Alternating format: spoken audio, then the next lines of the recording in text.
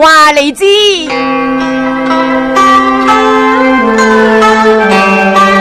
各位早晨，我係甄偉文。今日係5月9日星期一，農曆嘅咧係4月初三，干支咧係癸巳月辛卯日。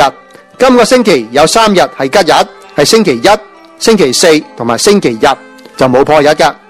不過外國人咧就有啦，佢哋嘅傳統習俗就係破日，就係黑色星期五13號啦 ，Friday 13。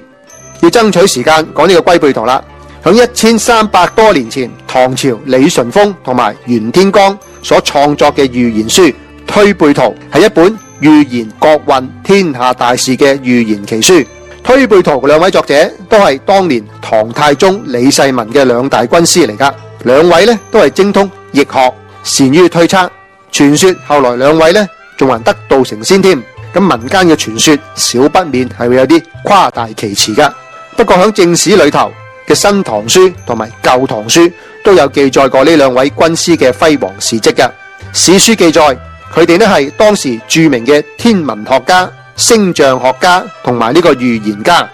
李淳風就精通呢個數學、曆法同埋風水，仲係世界上第一個人將呢個風曆制定成等級嘅科學家嚟噶。好多人都以為風曆有幾多級數係由西方人制定出嚟噶，咁其實呢個係錯噶，係由阿李淳風所創嘅先至啱，咁又係中國人嘅一個發明嚟嘅。咁至於袁天罡啦，佢呢就精通面相，可以準確預測一個人嘅健康、壽夭、富貴、榮祿等等而聞名天下噶。佢曾經替唐朝3位大臣杜鵪、王貴、韋賢批面相，批佢哋3位呢都會先後被貶職，然後呢再次捲土重來，再受到朝廷嘅重用，加官進爵，扶搖直上，位高3品嘅高官。咁啊，袁天罡比較為人所熟悉嘅著作呢，就係有《五行相書》、《三世相法》。咁若果你係有睇過《通勝》裏頭嘅稱骨歌嘅呢，咁你就會對阿袁天罡唔會陌生啦。《通勝》裏面其中有一個部分就叫做稱骨歌，係一種極其簡單直接嘅批命方法，只係要知道出生嘅年月日時辰，就馬上知道你有幾多斤兩噶啦。所以呢就叫做稱骨歌，咁又係佢嘅傑作，就已經流傳咗有過千年噶啦。咁兩位奇才各有所長，大家精通於不同嘅項目，但係佢哋呢都有不約而同地推算出唐朝將會出現響中國歷史上第一位嘅女皇帝。咁啊，袁天罡有一個好著名嘅面相預言故事呢，就係記載響呢個正史嘅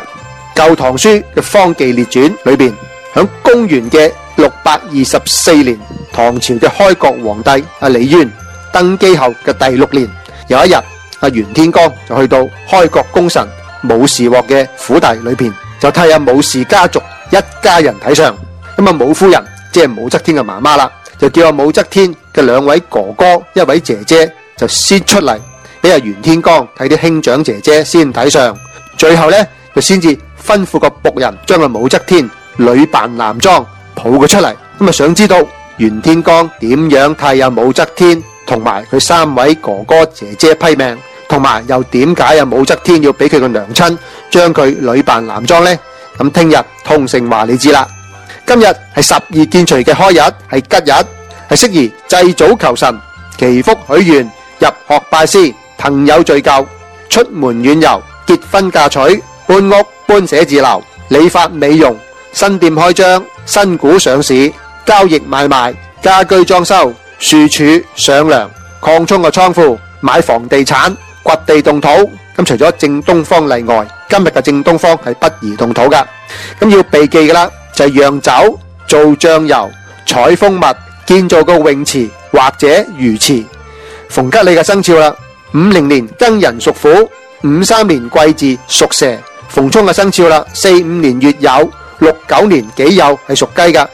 今日嘅吉時啦，有下令時間，用翻下令時間嘅對照表。卯時晨早嘅6點至8點，巳時合呢個天官貴人上晝嘅10點到中午嘅12點，午時合呢個天月貴人中午嘅12點至2點，戌時係晚上嘅8點到10點。今日多謝各位收聽，我哋明天再見。